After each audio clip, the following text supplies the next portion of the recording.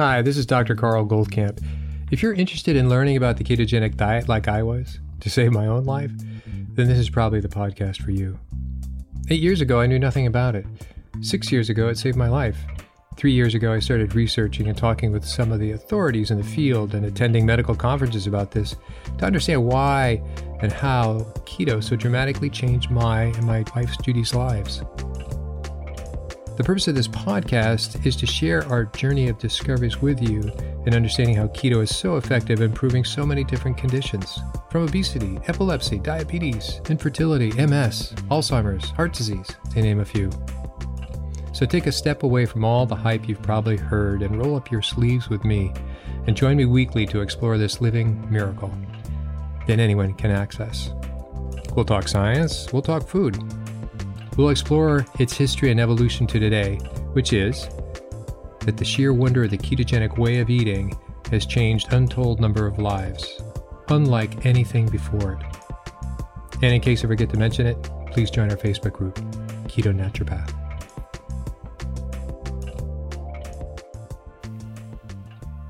Hi, this is Dr. Goldkamp, and welcome back for another episode of the Keto Naturopath.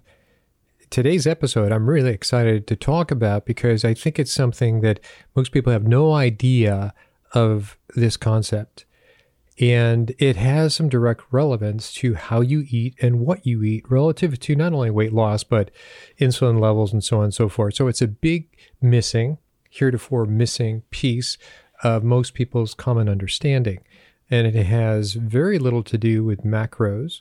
It has very little to do with caloric intake, and it has very little to do with ketones versus glucose levels. So you go, what the heck? I thought this was the Keto Naturopath, and he's going to be telling me neat things about ketones, and I'm going to get smarter and leaner and stronger. And you are. It is, but it's not always just about ketones. Ketones are hugely important, but I'm going to take a little bit of a detour, and then I'm going to come back, even on this podcast, about ketones. All right, then. So what the heck is it that I'm talking about? Well, the big word is called incretins. Incretins. These are two hormones that have to do with your GI tract, gastrointestinal tract. And one is, we're going to say we have two receptors. By the way, I preface everything by saying this is kind of what we know now. This will probably change in 5 or 10 years, but it's a big deal. And these incretins, I did mention in the former podcast when I was talking about leptins primarily and ghrelin. And all that's been new in the last 25 years. So 25 years, that's a generation. Yeah, I understand that. But most people still don't know what leptins and ghrelin are in terms of hormones and how they affect you. So we covered that sort of to put some basic bricks of understanding in place. So now we're going to go a little bit beyond that with two more hormones. And they are all going to be below the stomach. So the first hormone I'm going to talk about is called GIP. That's the acronym. And it is secreted from the K cells, which are right at the top of the small intestine, right below the stomach. And so the problem with terminology and calling it even GIP, there's some hormones are called different things, and you just have to deal with it. So GIP is gastric inhibitory protein, polypeptide, or peptide. And the other is glucose-dependent insulinotropic peptide. So you can choose, but either way, they use the acronym GIP. So GIP, top of the small intestine. And then into the large intestine, a whole different part of the digestive tract, pretty much post most of the nutrient absorption that we get from food and so on and so forth, into the large intestine, released from what they call the L cells. So you should be able to remember that, KL, right? L comes after K. So K cells are in the top of the small intestine, and the L cells are in the large intestine. They secrete, when stimulated, a hormone called GLP, that's easy, glucagon-like peptide. Or protein, however you want to say it. So these are important. So one is about pretty much the glucagon, and the other is insulin. It's glucose-dependent insulinotropic, meaning it stimulates insulin production to go up. And we're going to talk about how these two affect, or what you eat affects the release of these two different hormones. So I'm going to give you a little bit of a review because I think this is really important, and I think you need to hear about it again and again because this is useful information. This isn't just esoteric. We're not just on chapter 32 in learning about digestive hormones and you could just move on. This is something that's going to hopefully directly affect how you eat and your food selections to help you be a healthier person. Okay then, and by the way, these two hormones are really being studied by the drug companies. Duh. What isn't being studied by the drug companies? Because if they can emulate one of these, we'll get to that one in the end, and if it does the same results that's being released in various studies in terms of food and dietary responses, then it could be a big, big deal. So that's how serious this is. So it's not that esoteric. And so I'm going to start talking about incretins in general. So the difference between when incretins are released or not released is illustrated really pretty well with understanding this. So when you have some patients, and I've mentioned this before, get a port put in right under their collarbone and right next to their sternum when they can't eat through their mouth, when they cannot chew their food, and they cannot, they're just, whether it's they've been in an accident or surgery or whatever, it's IV. So they get this thing called total parenteral nutrition, TPN. There's a little port put in. So within that, they get the fats, and they get the proteins, and they get the vitamins, and different situations call for different mixes, but basically call it nutrition. Okay. So, and I don't have to go into the ratios. We're not totally irrelevant in this particular case. It's just that it's not going in through their mouth. It's not going in through their digestive tract. It doesn't go through their esophagus, their stomach, and et cetera, et cetera. It just goes right into their bloodstream. It's also what they call misses first pass. In other words, the first pass is being digested. It doesn't get released into the bloodstream. It is into the bloodstream. It gets directly put in. When I say it doesn't get released, I mean when you digest, you release into the bloodstream. Since this isn't in your GI tract, it doesn't get released. It gets directly inputted into your bloodstream. Okay, so what we find is patients that are on TPN do not stimulate these two hormones. Kind of makes sense. Nothing goes down the gastrointestinal tract to stimulate it.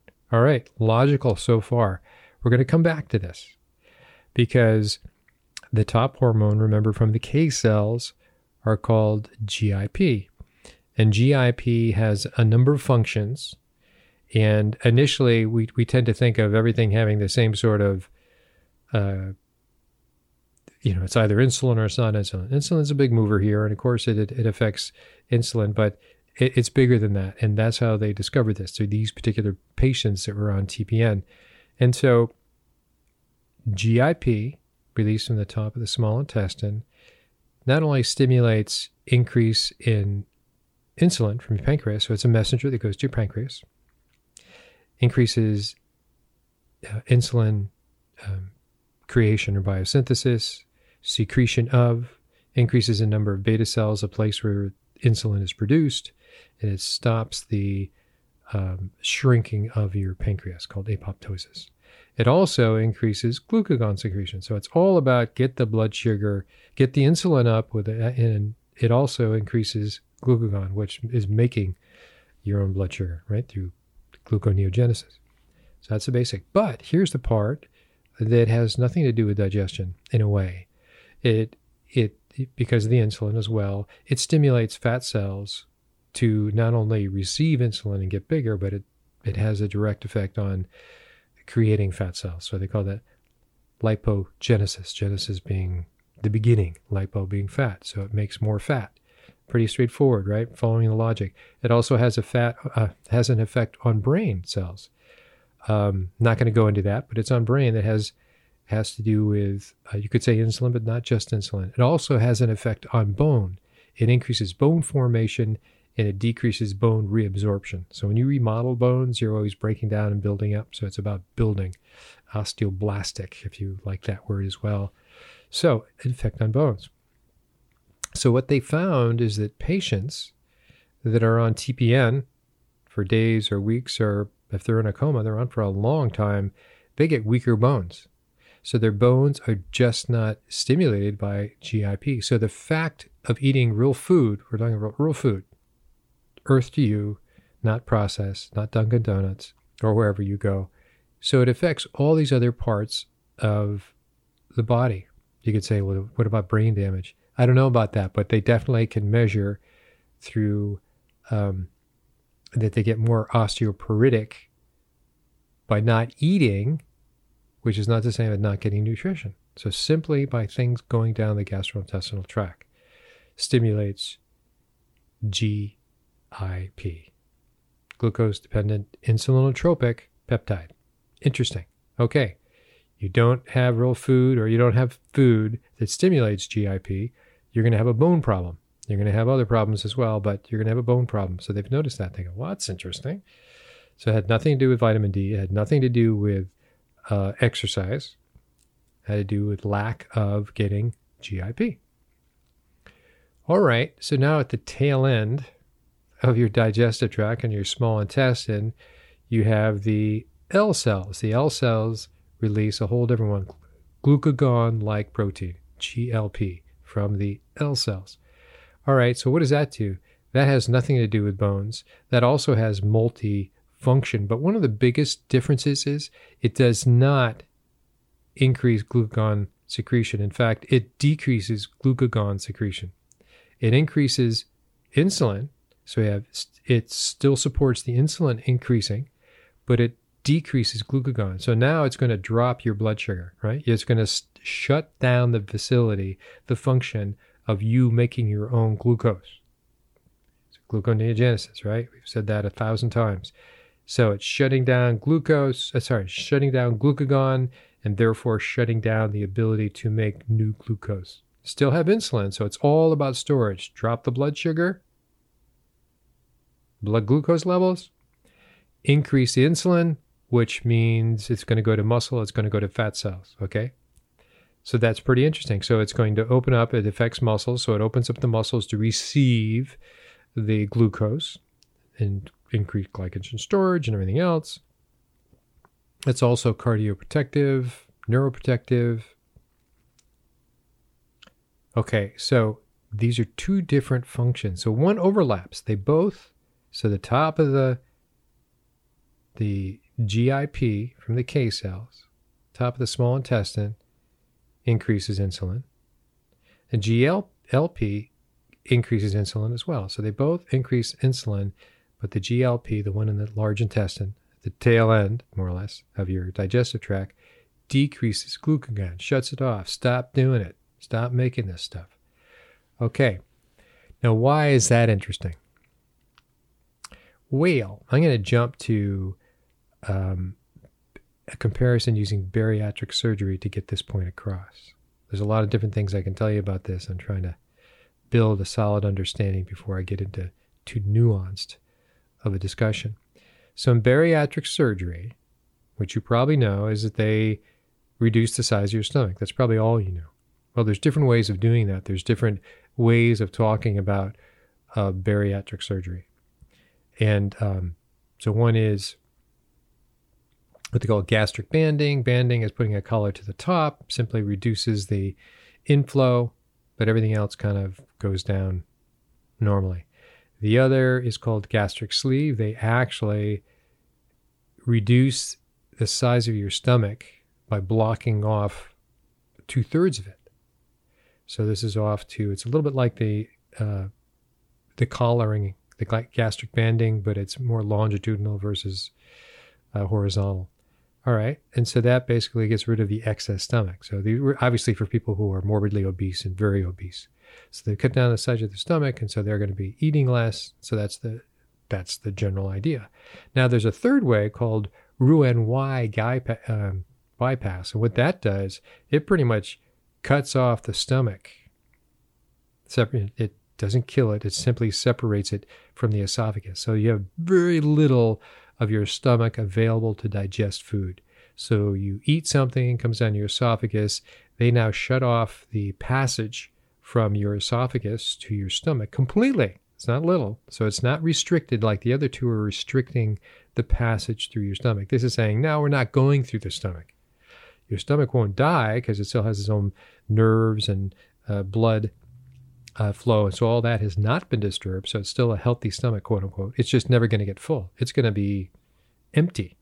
So it continues. It makes a connection from, in essence, your esophagus, the very top of your stomach, to down, down, down to the very bottom of your small intestine. So why this is important is that it misses.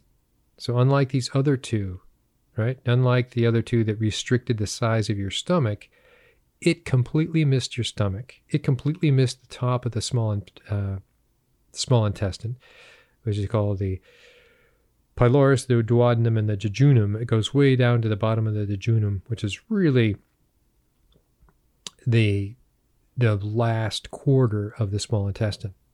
So the part is it does not stimulate GIP at all.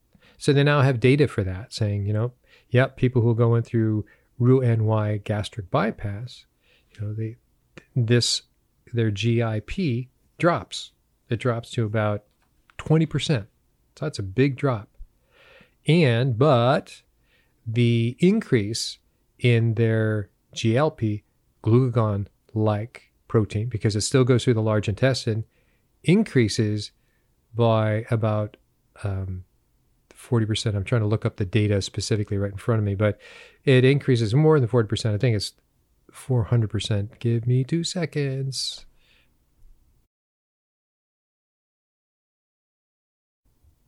Yeah, here we go. So what they did is they measured 2 hours after eating, what were these hormone levels. So 2 hours after eating on the GIP, remember the GIP is the top one that doesn't get stimulated, it went from, I should say partial stimulus. GIP went from 800 as an average. These are a number of people, so I'm just numbers to you, right? To a sustained average. Now we're measuring, 6 months into the future of this 2 hours after eating. So they're pretty consistent. It isn't just one time they did this. It dropped down to about 200. So it dropped down to about 20%. I was correct. So the GLP, which is usually is about 12 as an average. I know it's just a number, just about 12, 2 hours afterwards, is that it had a sustained level of twice that, of almost 3 times that, so 30. So 12 to 30, call it 3 times. So your GLP, the one that stops glucagon production, and your GIP, and so make a long story short, is that what they found is that people who had the gastric Roux-en bypass, one of those 3 different types of bariatric surgeries, lost weight a lot faster, and they kept it off for a longer period of time. Interesting. And so why was that? Primarily, they're saying, let's reduce it down to what we can know, is because it didn't stimulate the GIP. It didn't stimulate the receptors that also stimulated insulin and glucagon and all the other things, and bones. I mean, they ran it, they had other problems. Bariatric surgery is not perfect, by the way, and you do have to take a regime of supplements afterwards, and you have to change your diet. So it's not a perfect. It's just about losing weight, and does reverse diabetes, sometimes permanently, but in all cases, immediately, and then depending what the person does, it doesn't last or whatever. But in those side effects are bone problems, mind problems, and so they try to compensate it by putting stuff in the food that you're eating. So it's not a perfect picture.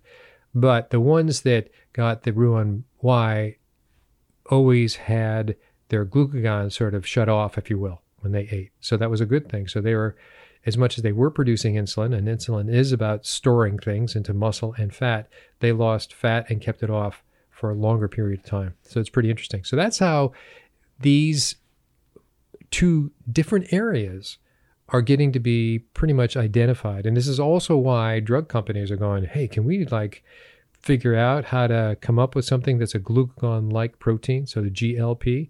If we can make something just like that, and people will take this pill, and they'll take this pill, and they'll turn off their glucagon. It's funny how glucagon is this theme here, and yet it's not a test that many physicians take. A little bit of an aside, but I do. And so they're trying to copy that, patent it, and therefore you take this pill that turns off your glucagon, boom, and then you'll be losing weight more permanently. So that's the game plan there.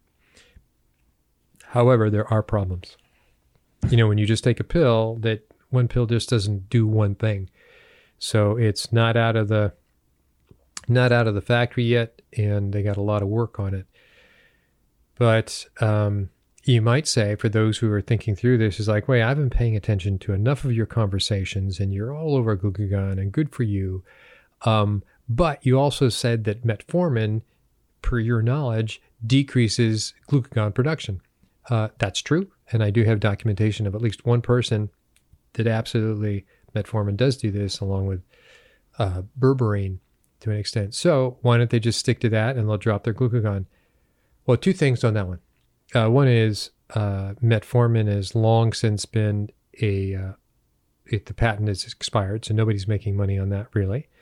And berberine is from a plant, and there's a lot of different plant sources. It was big in Chinese herbal medicine, by the way. It's when I had first heard about it.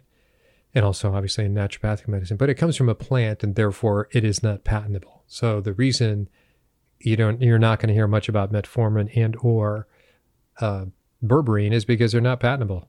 It's kind of like if chamomile is right up there with valerian, with benzodiazepines, you wouldn't hear much about it because it's not patentable. Sorry to say that, not being cynical, I'm just telling you how it is. So that's why they're after something patentable that can turn off your glucagon, and it has to do with GLP, glucagon-like protein. All right, so now that's the technical part. Now let me get you back into how is this relevant and how is this even natural? It comes down to this, and they're saying that, so to review, the people who get the food directly into their bloodstream through a TPN don't hit either of these receptors, and they just are ignored. And what I left out is, and I put this in the Facebook group, is that when they have the sugar, the carbs put into the TPN, yeah, your insulin does go up, but it doesn't go up by much. It's a pretty gentle slope. In skiing terms, barely a mogul. Okay, so then when people, let's say you ate that same slurry.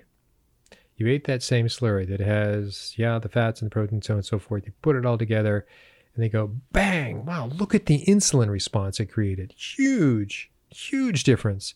So just going down the gastrointestinal tract, just hitting these two receptors in the top of the small intestine and the large intestine caused this insulin spike, or caused this insulin reaction. Shouldn't say it's a spike. Maybe a spike depending on what you've eaten. So that's dramatic. So, wow. So if you were to give that sort of glucose tolerance test orally, meaning through the mouth, and not orally, guess what? You'd have the same reaction. You'd have almost very little insulin spike when you put glucose directly into the bloodstream. And then when you give glucose for somebody to take by mouth and to measure their insulin glucose levels. Interesting that. Well, there's that graph is really, and hope you see a graph that is a large rise and fall and a very small rise and fall, and it's specifically about insulin levels, that large rise and fall. And you can color that in, the difference between those two graphs. If you color that in, that whole thing is what they call area under the curve, or AUC, so area under the curve of insulin. So think about if one lived a whole lifetime on TPN, now we're being rather fictitious, but that that person would not get that insulin rise. And so there's a concept, and there's a lot of agreement around this too, is that your lifetime exposure to insulin, so your area under the curve of your total insulin exposure in the course of the day. So you think of how many meals you've had, and if you were sort of to look at just your rise and what level your insulin is, that would be a factor. So keeping it very low would mean you'd have far fewer diseases and conditions, and you go all the things that are relative to metabolic syndrome, right? Not only just weight gain, but various cancers and various disorders. We've talked about that in the past as well. So that would be the big difference. And so keeping your insulin levels down is a big deal. All right, then. They say, well, obviously it's pretty artificial, and I certainly do not plan to be hooked up to TPN for the rest of my life just to keep my insulin levels down. Yeah, I hear you. I mean, it's pretty artificial, but it gave you a pretty visual black and white understanding of what this is about. Okay, so how does this translate into food? All right, now we come into, we're going to talk about plant food generally, because it's just easier to talk about. So plant food, which we know are carbs, and there's proteins and so on and so forth in there, but mostly it's just about carbs. There's very little in the way of fat in plant foods. There is some fat. There's fats in a lot of seeds and so on. And but we're, for the most part, let's say we're talking about wheat or sorghum or rye or corn, all grains. We have a bowl of wheat, and we're going to keep it simple. Today's wheat, it's organic. It doesn't have all this other crap on it. It's just that. Okay, well, how wheat was originally ingested, now we're going back 10,000 years ago into the cradle of civilization, and the idea, this is where agriculture first got started, and soon thereafter dairy and animal husbandry was part of it as well. But in this case, it's just the grains. So the grains are there. If they're eaten straight and dry, it's going to be pretty hard to digest, and not many people eat it that way. Also, they boil it, it gets softer, and that's like bulgur.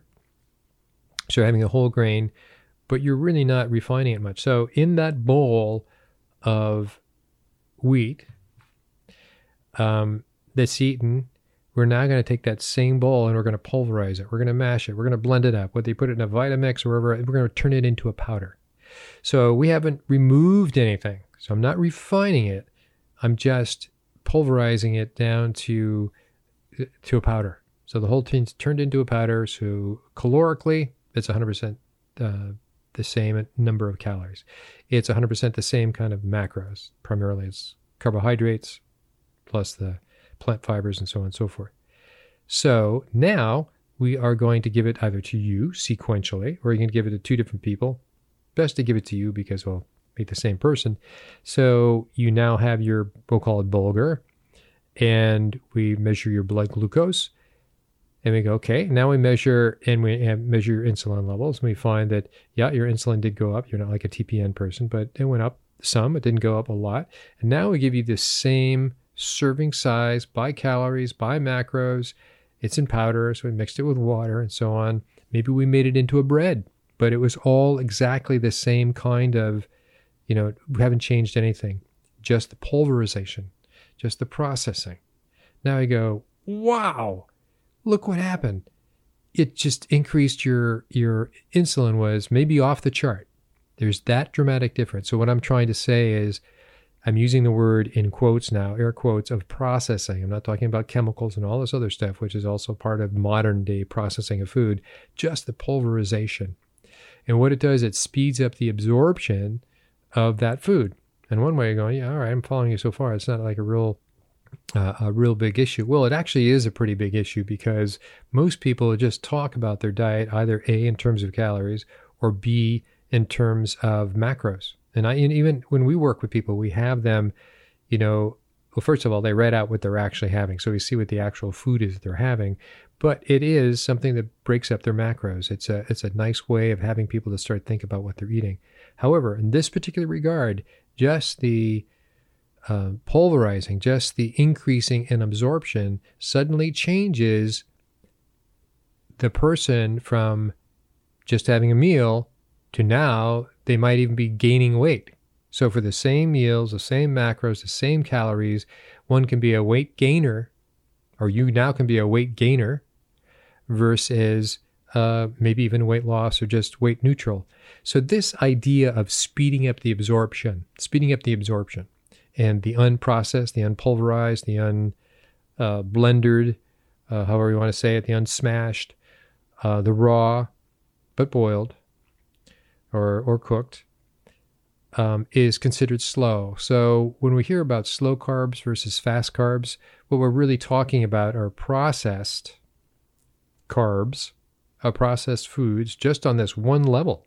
So this one level has existed for many, many thousands of years, right? There was a grinding for you make your tacos and you make your bread, you grind it up, but they don't take things away from it. They don't refine it. They just grind it up. So they sped up the absorption of that, and consequently, they sped up or they increased the levels of insulin. Now, if you think of insulin, and I mentioned this before in previous podcasts, insulin it really helped you survive. It helped you store energy. So when you didn't have the food, you could live off of yourself. So you could walk a long distance. You could hike. You had kind of like a Tesla. You could go weeks, ideally, perhaps even months. We'll go with weeks without eating anything. So that was the benefit of insulin. It allowed you to store things. Without insulin, you wouldn't last a day, and you'd always have to be worried about eating many meals a day. So the fewer meals you have, the less often you expose yourself to insulin. Makes sense, right? It doesn't have to go up, it doesn't have to come down. So on that idea of comparing in this imaginary sort of lifetime exposure to insulin, you've now dramatically reduced that. So when you have fewer but larger meals, maybe a meal a day or 2 meals a day, that's a far cry from 6 meals a day of your insulin spiking up and then having to come down. So larger meals are better than smaller meals to an extent, but it's more that fewer meals are better than more meals. And I'm not just speaking calorically, I'm speaking only from the perspective of insulin being jacked up. Okay, so now we found so that's a concept. The concept is slower carbs versus faster carbs. What you're really talking about is the processing of. All right, let's move off to proteins. If you did that with proteins. So if you did soy and you pulverize it, or if you hydrolyze it, right? You can buy soy powder that are hydrolyzed. You can buy whey, as we know. Whey is a little bit different because whey is a byproduct of cheese making, which means it was acted on like something else that doesn't exist in the world. And that came from dairy, obviously, right? So, but when you pulverize these, you make them, and you can hydrolyze them, which is even more, you increase their absorbability, and therefore you increase their insulin kick. And certainly some of it goes into certain, as you know, proteins can go into glucose or gluconeogenesis. Depends on the proteins. We talked about that before. But as a generalization, they all will increase your insulin. Whey will increase it the most, by the way, because you're waiting for that one. But the pulverization speeds up the absorption. The speeding up the absorption increases your insulin. What is the insulin? The insulin increases up your weight gain. So for the idea of your smoothie is always going to make you fat. If you just didn't blend whatever you were going to eat, if you just didn't blend it and just had it as a whole food, you wouldn't get that weight gain, right? It's like those 2 bowls of wheat there, one blended and highly absorbable and the other not. So by not doing a blender drink, and I'm as guilty as anybody else. In fact, when my brother was, when I was working closely with my brother, I did have him blend up a lot of his veggies. I was thinking about getting the antioxidants and thinking about getting all the other phytonutrients. That's how I thought then. Those are not bad thoughts, but I think that's a little bit simplistic now. So, but I was jacking up his insulin. Boom, boom, boom, boom, boom. Not a smart thing to do. I should have said, hey, can you let's eat a salad as best we can. And so I think that was a detriment, especially for one that was an immune repaired. But it's also a detriment for all of us. So it speaks to, when we talk about whole foods, I know it's a store chain now, but when you think of eating whole foods, it's a reason of eating whole foods doesn't affect you as much as when you pulverize it, powderize it, hydrolyze it. And so you've got to know the difference between slow carbs and fast carbs. I don't have much in the way of carbs at all now. And so that you can just forget about carbs, but it also applies across the board. So what would be the worst combination that you could possibly have? Now that I talked to you, just pulverizing everything and making it highly absorbable, that's a bad thing, right? As a general comment. Well, it ends up, you have certain combinations of things that can make matters even worse. And so what worse could be is that, let's say we're back to powdered protein sources. All right, powdered protein sources. If you just took protein on an empty stomach, for the most part, they would not increase. It might increase your glucose a little bit through making gluconeogenesis a little bit. That's how we've seen it with our CGMs. But if you were already had a fairly high, you're having a lot of carbs, so you're already having your, potatoes or starches and so on and so forth. We're talking about a normal person now. And you brought in your protein, you're going to get a kick. It would kick up your insulin even more. Okay, there's that combination. So protein with or without glucose is a big difference. The other is if you were to have fat together with pulverized carbohydrates, highly absorbable carbohydrates, that would really kick it up. And so you go, why would that be the case?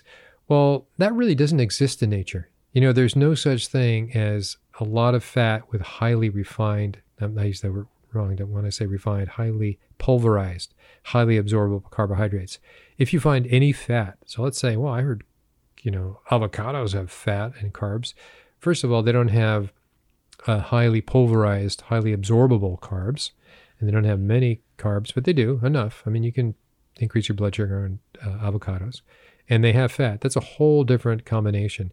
Generally, it is impossible to find. You do not find highly absorbable, we're going to use the word processed now, carbohydrates with fats. So now let's go into the real world. You go into McDonald's, you go into a pastry. These are, or a pastry shop, a bakery shop, or wherever. What you're finding is a croissant that's high fat with highly refined carbohydrates. So what do you think that's going to do? It's going to kick up your insulin. It's going to go directly to fat, to weight gain. So that's a deeper understanding of not so much the macros and not so much the calories, but the processing of the carbs with the processing of the fats, as the top of the list of. So you could say, well, there's things like ice cream and you bet, and pastries and so on and so forth. So I hope that helps you understand. And so the area under the curve for insulin times lifetime. So one way to reduce that is having fewer meals. So it used to be that it was considered a good thing to have, to graze, to snack, that's bullshit. That's totally false, not healthy, unless you have some special health condition. And I can't even think of one right now, but there's probably some exception out there someplace. That's just not, it's untrue, incorrect. And the other thing is they did an experiment, this is relative to this in Japan, in which they gave, carbs, then fats, then proteins, and they reversed the orders and said, all right, well then have protein first, then carbs, then fats, and then have fats first, then proteins and carbs, and all the possibilities. And what do they find? They find that the worst possible, so if you've ever been to Japan, they have a lot of rice. They have a lot of white rice. So white rice is pretty much a refined, there's that word again, processed, it's a pretty high glycemic food.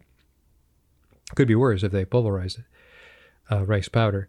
But if you have your carbs first, refined, we're going to say partially processed / refined carbs first, that's going to jack up your glucose, followed by either fats or proteins. But when you change the order and have your carbs last, so they say they have their protein, they have their steak, what would their fat be? Their fat might be, the fat on the steak. And then they had their carbs, your glucose didn't go up that much. Your insulin didn't go up that much. So your food order sequence is important as well. So if you're going to have carbs, have it last. So it's really interesting. In France, well before, even though we think of French, of desserts, I was about to say, we don't think of desserts so much, but we do. French desserts and the flambeaux and the pastries and the chocolates and so on, is that what they would have is their salads last. Whereas in the United States, most people think of, or many places in the West, they think of having their salads first, their carbs. And that's a whole food carb. So that's a whole different thing. But still, it's their carbs first versus their carbs last. Made a significant difference. Interesting that. So I think you've come away with some usable information about really whole foods. The idea of slow carbs versus fast carbs. When people are saying slow carbs, they're probably talking about things like salads. When we're talking about fast carbs, they're talking about things that have been pulverized, highly absorbable, /processed, /refined more than likely in this culture.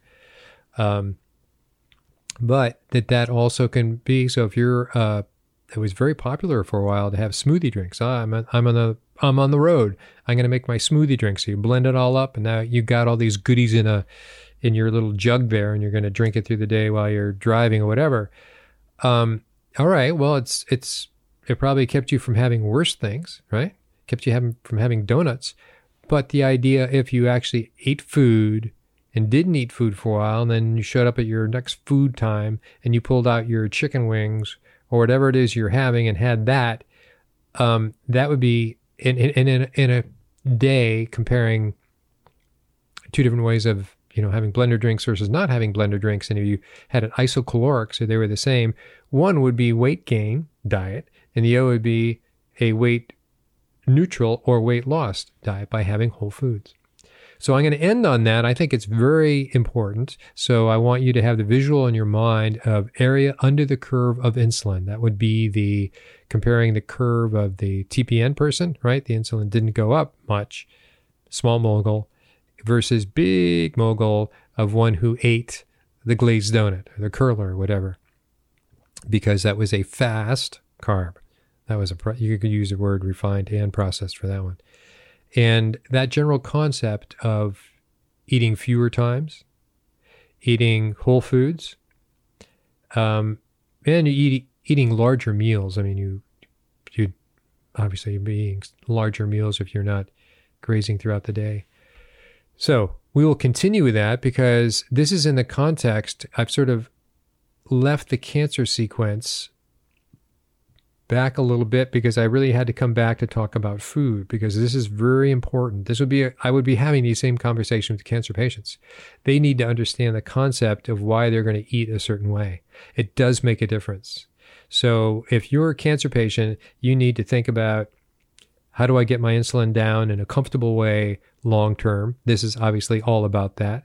You also need to think about how you get down your growth hormones, meaning IGF primarily, long term. And so we'll go into that. And these are things that are pro-cancer. And obviously the ketogenic diet, which is dropping carbs completely, puts you primarily into ketosis. That's a good thing. But you needed to have this food conversation. So it is also very tightly related to cancer. That is cancer therapy, supportive oncology. How's that? Till next time, take care. Hi, this is Dr. Goldkamp. I just wanted to encourage you to send in your questions to drgoldkamp@ketonaturopath.com.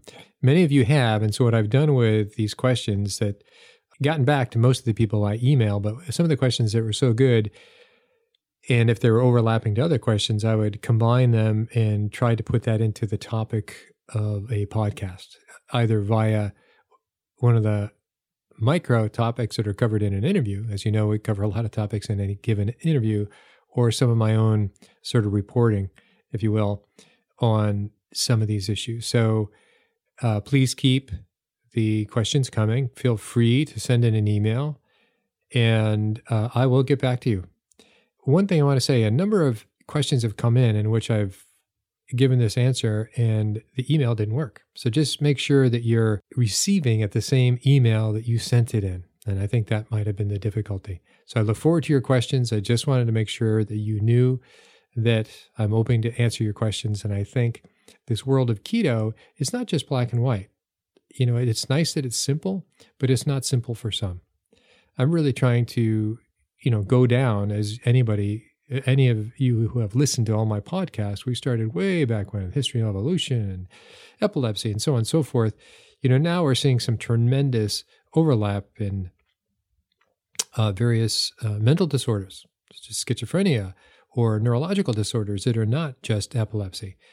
And also, just for people and losing weight, it's sometimes pretty complicated for them to engage in keto. And so they need some help. And so that's the whole point of, at least that's what I think I'm doing, is exploring the world of why are there other factors. And so in exploring some of those other factors, we've covered addiction, we've covered hormones, we've covered nutritional deficiencies, we've covered certain metabolic lab results, and we'll go further. We'll even get to more on genome and aspects. So these are all just contributions that make for an obstacle for some people to engage easily in the ketogenic diet. This is my belief, and these are the things that I've discovered.